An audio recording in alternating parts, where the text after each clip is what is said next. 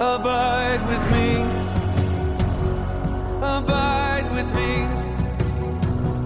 Don't let me fall. And don't let go. Walk with me.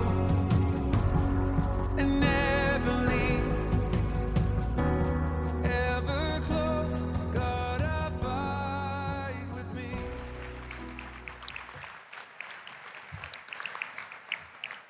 I am truly honored to be able to be here to introduce to you my friend, my mentor. But before I introduce him, I want to introduce you guys to Rocky.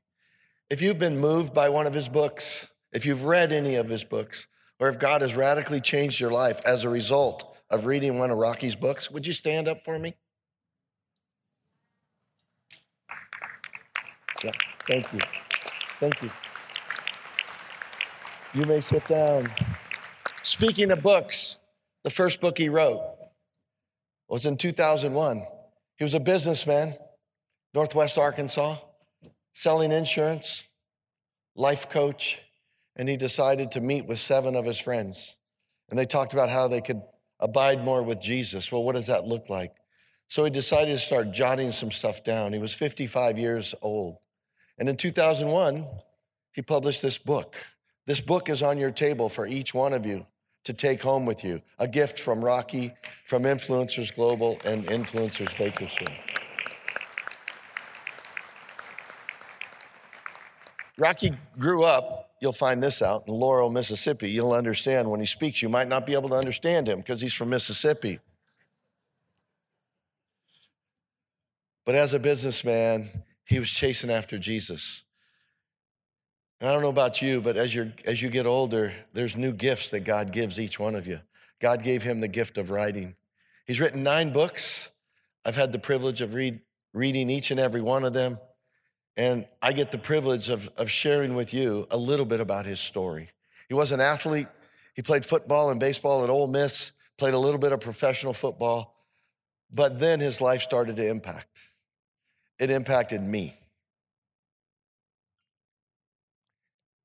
And I know many of the rest of you that are in this room. And how did he impact me? You see, God downloaded to him what he wanted him to write. And there's stories that men can read. They're really small books, and we can read really small books. Smart authors write small books. More people read. And so it's my privilege to introduce to you the man who will share with you about his life, about a key phrase, abide, from John 15 is what we read. Being in proximity of Jesus. So it's my privilege to introduce to you my friend and mentor, Rocky Fleming.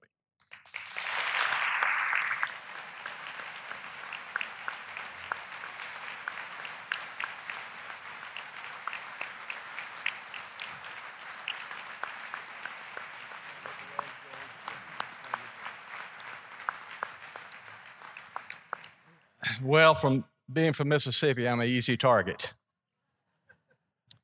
Now, I'm not going to say good morning because I know what will happen. You'll have the obligatory good morning, right? So let's try it different. Howdy. Howdy. There you go. Now, if I came from Mississippi with my accent then, I'd say hi. I've been saying y'all here, and we got a few people that are picking it up. Thank you for the committee that asked me to be a part of this and to meet with many of you. I must say, Madam Mayor, that the city is an amazing city. And you probably don't see the things I see when I fly over this and I see the agriculture. I see the food basket of this nation. And I recognize many of the things I eat back there come from here, and I look at it and I see it's just it's breathtaking, it's beautiful. But then I descend into the city and I get into the people and I see the heart of the people. And I say, that's home folks there. That's my kind of folks. So when I come here, it's an amazing time for me every time. And I've come here several times. And I'm grateful that Les, who introduced me, I love this man. He is a very special man here. I know if you know him, you know that to be true. If you don't know him, you need to get to know him. But I have to tell you about Les that I'm glad he didn't pick the subject that I'm going to speak on, because I always get the same subject, and it's been several times where he's had influence on it. It's been in Canada, it's been out here, it's been several times that they asked me to speak on finishing well. And I was wondering, why am I getting this, the subject of finishing well all the time? And I found out Les was telling everybody that Rocky's old. And we need to get him while we can. So thank goodness he didn't do that. I'm reminded of an 80-year-old woman who lost 3 husbands to death, and she was marrying her 4th. And she was an interesting person anyway, and she was being interviewed by a television reporter and wanted to know something about her life, and she got into her marriages and said, well, I understand you've married your 4th husband. Is that correct? Yes, my other 3 died. Said, well, what did your other 3 do? Said, well, my first husband was a banker. I married him when I was 20 years old. And then when I was 40, I married a circus ringleader. And then she says, and then at 60, I married a preacher. And now I've married this latest husband. And she says, what does he do? Said, well, he owns a funeral parlor. So at this time, the reporter's kind of shaking, and she says, well, all these diverse occupations, why did you do that? She said, well, the first one was for the money, the second was for the show, the third was to get ready, and 4 is to go.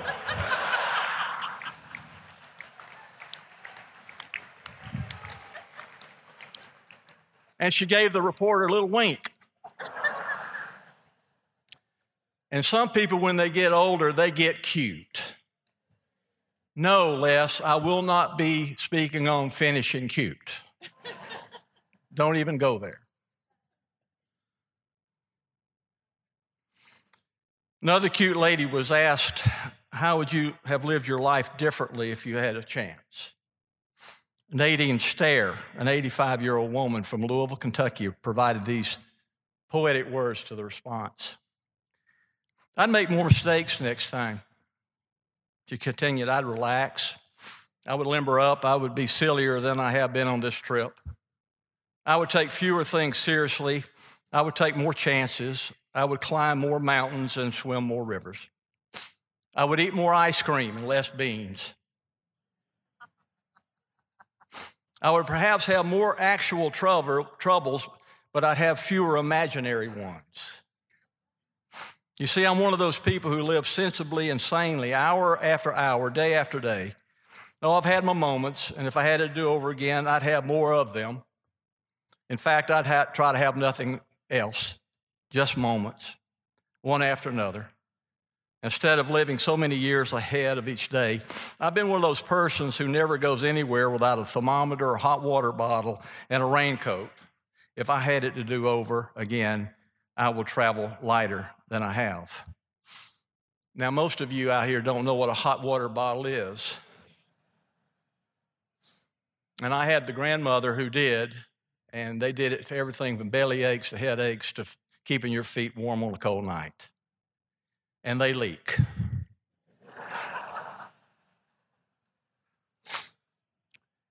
But what's happening here is Nadine is talking about if she had life do over, she would try to concentrate what is more important than what is urgent.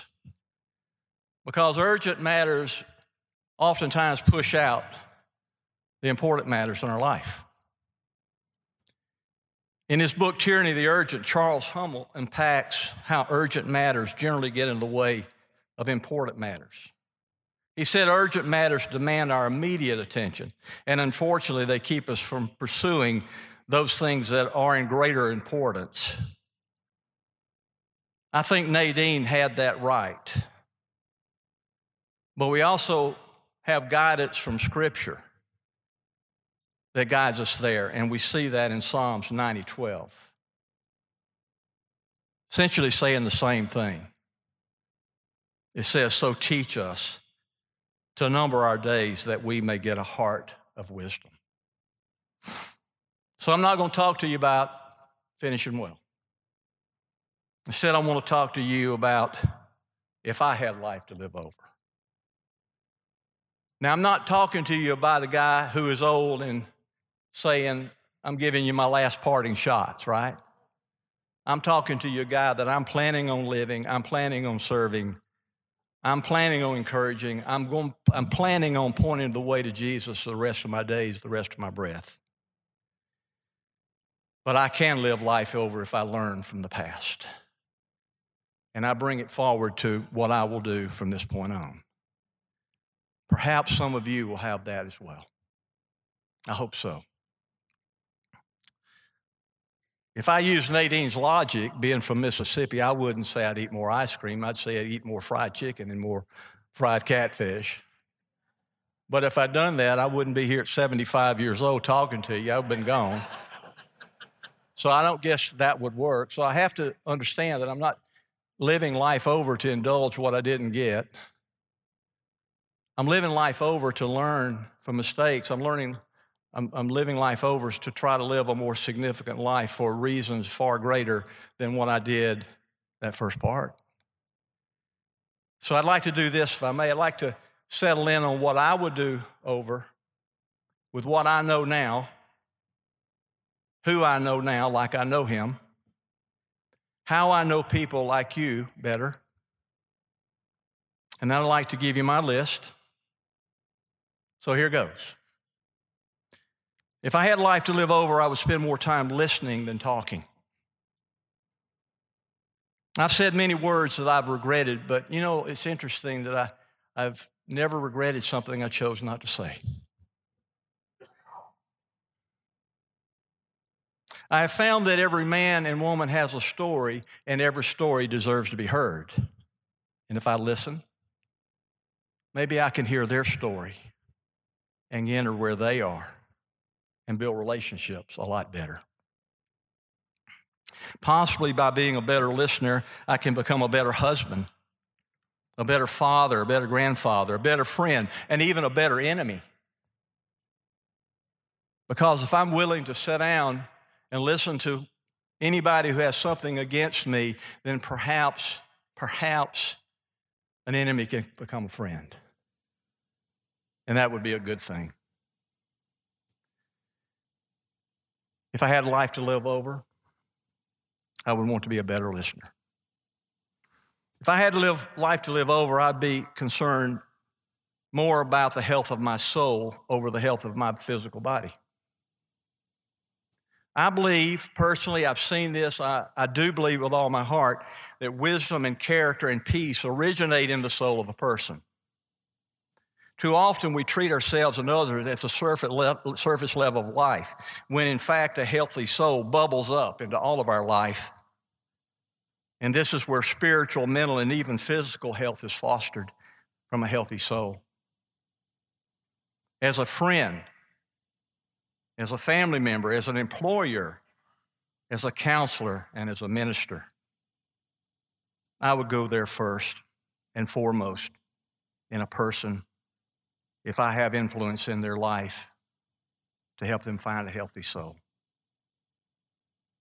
Wouldn't helping somebody else have a healthy soul even more so than what I want for myself? Reinvesting my life in somebody else to find something that I want, I think that would please God, don't you? I believe that would bring a smile to Jesus. And if I had life to live over, I'd love to bring more smiles to him. That would be my objective. If I had life to live over, I'd be more concerned about the health of my relationships than being justified to maintain that I am always the one that's right. I'd want to be a leader in reconciliations rather than feeling justified that a conflict has to be maintained because I am right and they are wrong. someone has to lead out with being a reconciler. And I'd like to be that person if I had life to live over. I know that Jesus Christ, the giver of peace, became my reconciler to God, and he gave me peace. He initiated it. He came after me. He sought me out, and he extended his hand to me. Should I do anything less in my relationships when I know it pleases Jesus to do this? When I deserve to be justly punished for the wrongs that I had done against him, did not God give me mercy to help me get beyond my mistakes? When I deserved eternal separation from him, did he not give me grace so that I would not be separated from him anymore? He brought me into his heart, and he began a loving relationship with me that created a change in me. I felt his love, his compassion, and was given a relationship I longed for. Can I become an extension of his love and mercy and grace to others, even to those who I don't think deserve it? Can I be a reconciler to others as Jesus has been to me? Can I become a catalyst for change to my world around me simply by loving others like Jesus loves me? I believe that would make Jesus smile. And like I said, if I had life to live over, I want to bring Jesus more smiles by the way I live my life. An interesting quote by Mahatma Gandhi, who was not a Christian. He was not a Christian, but he had to be an admirer of Jesus because he saw his life. And he made this observation: it is a first-class human tragedy that people of the world who claim to believe in the message of Jesus, whom they describe as the Prince of Peace, show little of that belief in actual practice. St. Francis of Assisi said, "Preach the gospel at all times. When necessary, use words." If I had life to live over, I would want words such as these to remind me to be a good representative of Jesus rather than a false picture that is often presented in our world. For instance, Jesus said in Matthew 5:9, Brad, "Blessed are the peacemakers, for they will be called children of God." I would want to be a peacemaker, a real peacemaker, if I had life to live over. I have discovered that there's a big difference in being a peacemaker and a peace lover. Being a peace lover is nothing new. Everyone wants peace for themselves, even at the cost of others' peace. But a peacemaker, the kind that Jesus speaks of, is often required to leave his or her comfort zones, our own peace-loving space, to be a peacemaker for others. It takes courage and humility and depth of character to consider other needs before our own.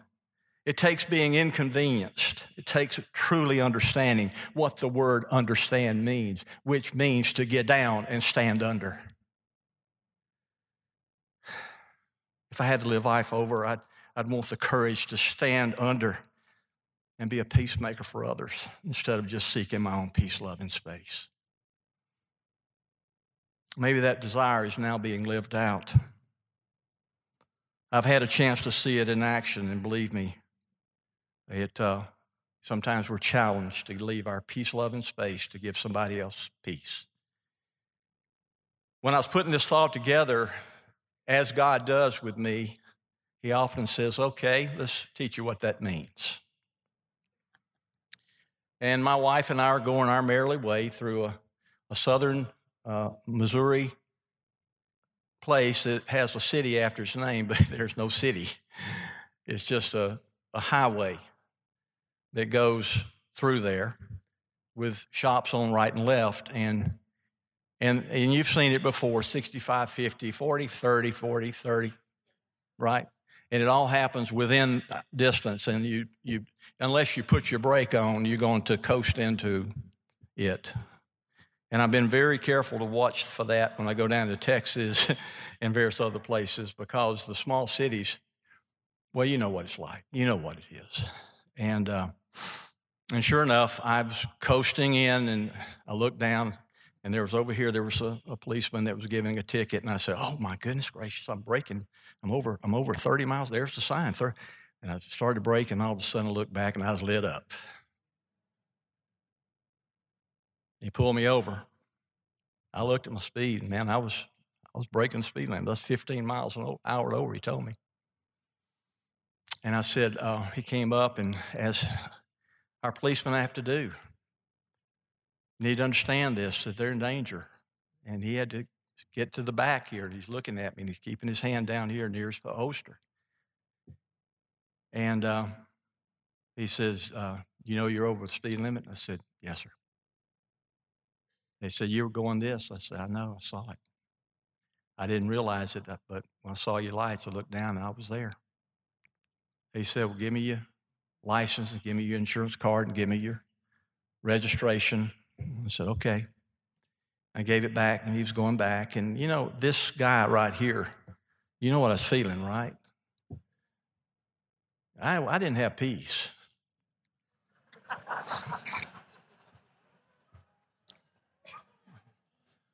And I had peace before that. I was having a real peaceful experience with my wife. And we were at a grocery store, and she got up and left and went to the grocery store in the parking lot when I was getting my ticket out there. And he went back, and he got it all written up and everything, and he came back, and he gave me my ticket. And, of course, he said, "Archie, you can come back to court, which is 100 miles away, or you can pay the ticket and send it in, and you can plead your case," and this, that, and the other. And I said, "What am I going to say? Not guilty? I'm guilty. I broke the law. I see it." And he said, "Well, this is that and the other." And I said, "Look, that's fine." I said, "I hate my wife's not here." Now, I have to tell you that this thing was going on in me while he was writing that ticket. I know he's coming back with it. I knew what he's going to say. It's been over 20 years since I've had a speeding ticket, but I knew what it's going to be like, and he was going to tell me the things that are legally need to be said. He's going to kind of read me rights about a speeding ticket. And my wife has this thing going on with her every time she sees a police officer. Every time. She goes up to them, and she looks at them in the face, and she says, "I want to tell you something. I'm praying for you. I'm praying for all of you. I know you're in danger. I know you're not really respected in a lot of ways, but you're needed. And I want to tell you that I'm praying for you." And every one of those police officers say, "You can't tell me. I can't tell you how much that means to me. I need this." And so I'm thinking about this, and God's talking to me, which he does. He said, "Okay, what are you going to do about this?" So the police officer comes back, he gives me my ticket, and then I say, "Can I talk to you just a second?" He said, "Yeah." So I knew that I was getting ready to have to leave my peace-loving space to give somebody else peace. I knew it. I knew God was talking to me. He was saying, "Okay, bud, put up or shut up." And I said, "Well, I'll tell you about what my wife does." I hate she's not here because this is what she would do. I said, "So I got to represent her." And so the first thing I want to tell you is that, listen, I don't blame you for what you did. You were doing your job. It's your job. And I was wrong. And the ticket is justified. And I'll pay the fine. So that's a done deal. I said, "But I would like to do something, if I may. Because my wife would be here, and she'd tell you how much she's praying for you. And would you be okay with me if I prayed for you right now? Pray a blessing on you. Ask God to help you, keep you safe. Keep these other officers safe. Keep your family safe. Would God do that?" He said, "Oh, yeah. Now, he started out back here like this, looking at me. He gave me my ticket, and then now I'm giving him peace, and he's like this here with me. And I said, what's your name? He said, I'm Robert. I said, Robert, you mind if I put my hand on you and pray for you? He said, yeah, put it right here. I said, okay. So I prayed for him. And I prayed for his safety. I prayed for his peace. I affirmed him. Because God was saying to me, leave your safety net of peace that you got here and give somebody who needs peace.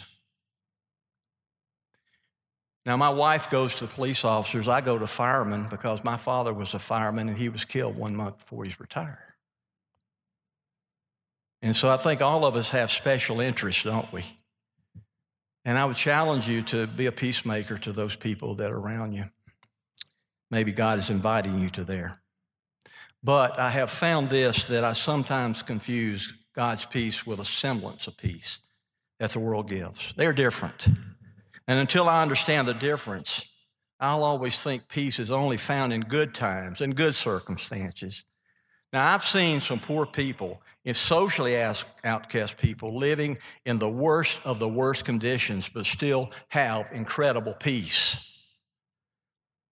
When asked how they can have so great a peace and be so needy, I've heard their response. Here's what I heard. You don't understand. We are not needy. We are only dependent. God keeps us ahead of our need. We are simply dependent on him, and he always takes care of us. This brings us joy and gives us a peace and assurance that our conditions will not take us from Jesus' love and care for us. If I want that kind of joy and peace in my life that I live over, I would want to understand what makes these people tick. What have they found? For the cheap substitutes I've filled my life, the first go-around didn't do it for me. The truth is, I have found this peace before it was too late. But I would have want to have found it earlier in my life, and perhaps a lot of fear-based decisions that I made would not have been made. Fear-based mistakes that I made would not have made, because the peace of God would have made its way into my life, in my thinking, in the way I deal with things. When I read about the many Christians in history that have been stoned, fed to animals, crucified, tortured, raped, and murdered, but still keep their peace, I come to see how circumstantially driven my concept of peace is. I've seen some rare people who have weathered very difficult times but still keep their peace. They didn't give up on their belief in God's sovereign reign over their lives and circumstances. This hope and trust in the Lord of peace gave them peace, his peace. I want to know better what makes these people tick. And if I can find a peace like theirs that surpasses all understanding, if I live life over again, I would want this. I kind of think I know what drives these people's perspective. It's a thought and a reminder that we might all adopt and keep at the forefront of our daily perspectives. It is this: God is with us. He is present in our life, though it seems sometimes that he is not. He is ever present, and his grace will be sufficient for whatever we face if we will seek it from him, and this hope gives us peace. If I had life to live over, I would seek peace with God more than any other peace that I would seek. For therein lies the key to finding true peace and giving it to others. I've got to believe this would be a good thing if I had life to live over. We live in a world that longs for peace. There are many who are peace seekers and many peace lovers, but there are very few peacemakers. Maybe as God's family, we're going about it wrong. Instead of seeking peace for ourselves, which is a common pursuit, maybe we need to be seeking for others instead.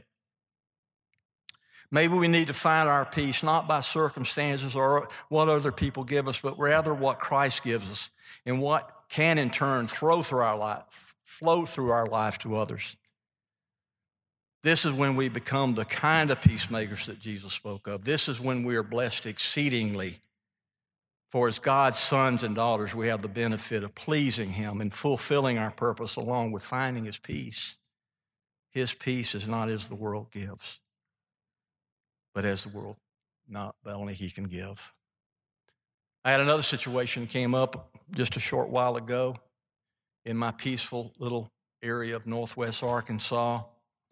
I was getting gas, and I looked over the service station. I was at the service station. I looked at another thing, and there was an interaction that was going on. I think what happened, there was a person who had ran out of gas, and he was going around asking for a gallon of gas. He looked like he probably would be an immigrant if I were to guess. Out of gas. He went over to a lady over here. She said, "No, I'm not going to do that." And the other man over here saw that. Said, "Here, I'll do it. Bring your car over. I'll fill it up." Now, that was a generous gesture, but what happened at that point, he began to ask this woman, "Have you ever been in any need? Won't you do something? How won't you help this person out?" I mean, he was highly indignant. He was shaming her. And she was coming back, and the language on this thing just ratcheted up. And then we have the husband that gets out of this car to defend his wife. And I'm watching this. I'm standing here watching this, and they're going like this to each other, the loud cursing everywhere. Now, the profile of these people was not a gang. They were not tattooed up heavily. These were people that probably went to church together.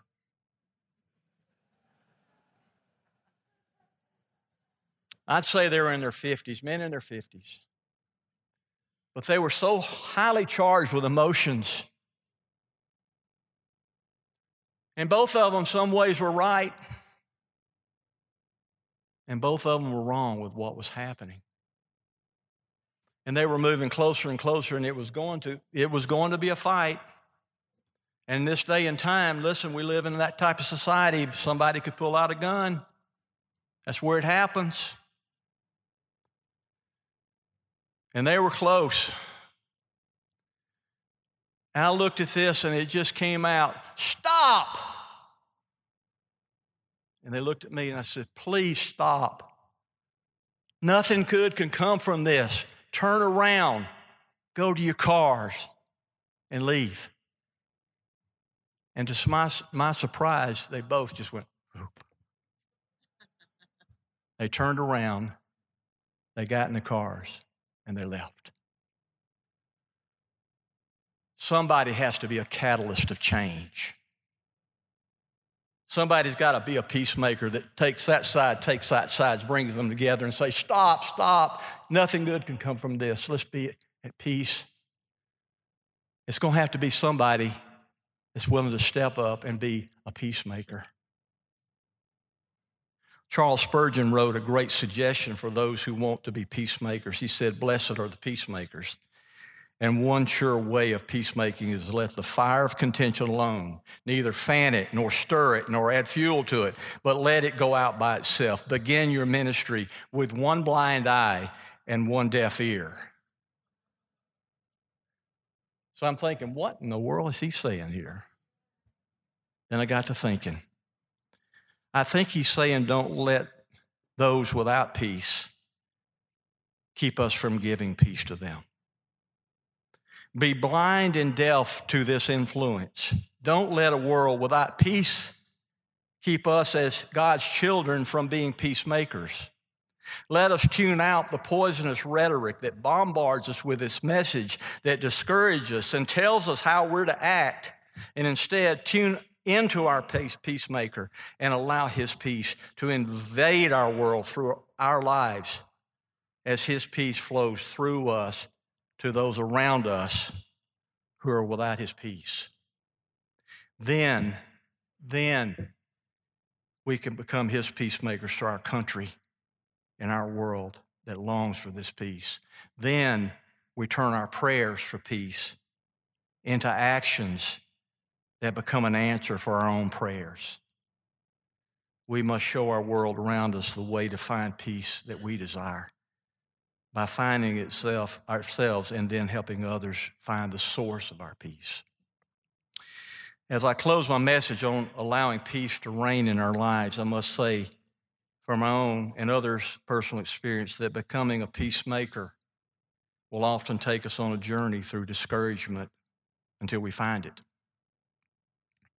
We will be tested, such as Henry Wadsworth Longfellow was tested. He wrote a poem concerning peace from the depth of discouragement, actually. One of my favorite Christmas carols was written from his poem. Let me tell you what Longfellow was going through when he wrote it. 2 years before writing his poem, his beloved wife was killed in a tragic fire. Longfellow himself was burned badly while trying to extinguish her burning body. He was still grieving her death, and it was now 1863 when the Civil War was waging. Longfellow's son was critically wounded at the Battle of New Hope Church, Virginia. This threw Longfellow into a deeper depression, but there is still hope of peace for our tortured minds to be found, but not as the world gives, rather with how Almighty God breaks through our reliance on the ways of the world that gives us a semblance of peace. It is in such times that our hearing of God is at its best. The noise and clutter of those things around us that do not matter are drowned by the hope of the gospel, the hope of peace that our tortured minds seek to find, and the hope that our sovereign God is still on his throne. I told you of impoverished people who have found such hope and peace in spite of their circumstances. Longfellow, on December 25th, 1865, found this hope and peace as well. He woke with the same depression, but he also woke to the sound of church bells ringing around the land celebrating the birth of Jesus, even while cannons being fired was heard in the distance. Somehow this reminded him that all was not lost and that God is still on his throne. As a result, he wrote a poem that day, and his poem gave birth to the carol that we sing, I Heard the Bells on Christmas Day. So allow me to close my message with a few of the lyrics of this Christmas carol about hope and peace. Listen to and feel the human drama going on in Longfellow's life. Feel and embrace the truth that as God's family, we are called by him to be dispensers of peace after we find it ourselves. We are to be the reconcilers, the peacemakers, the hands, feet, and heart of Jesus. For after all, he is the Lord of peace, and our world sorely needs his kind of peace. Perhaps this will give you a peace that you've been seeking. Here's what Longfellow wrote. I heard the bells on Christmas Day, their old familiar carols play, and mild and sweet their songs repeat, of peace on earth, goodwill to men. And the bells are ringing. Like a choir, they're singing. In my heart, I hear them. Peace on earth, goodwill to men. Now listen to this next stanza as Longfellow invites us into his world at that point. And in despair, I bowed my head. There's no peace on earth, I said. For hate is strong and mocks the song of peace on earth, goodwill to men. But the bells are ringing like a choir singing. Does anybody hear them? Peace on earth, goodwill to men. As if to accentuate what he had just learned and what had come in his life, he then states, then rang the bells more loud and clear. God is not dead, nor does he sleep. The wrong shall fail, the right prevail, with peace on earth, goodwill to men. What is the outcome for this hope? Well, he tells us. Then ringing, singing on its way, the world revolve from night to day. A voice, a chime, a chant sublime of peace on earth, goodwill to men. And the bells they're ringing, peace on earth. Like a choir they're singing, peace on earth. And with our hearts we'll hear them, peace on earth, goodwill to men. As if he were standing here now, he would be saying this to you and me. Here are his words. Do you hear the bells ringing? The life the angels are singing. Open up your heart and hear them. Peace on earth, goodwill to men. May it be that you and I become those bells in the choir that's a singing and praying that peace will fall over our country and the world we live in. It is for times such as this that God's people have been raised up. Let us embrace our sacred responsibility to be his peacemakers to our world around us and prove to be his children. And let this peace begin in our lives today.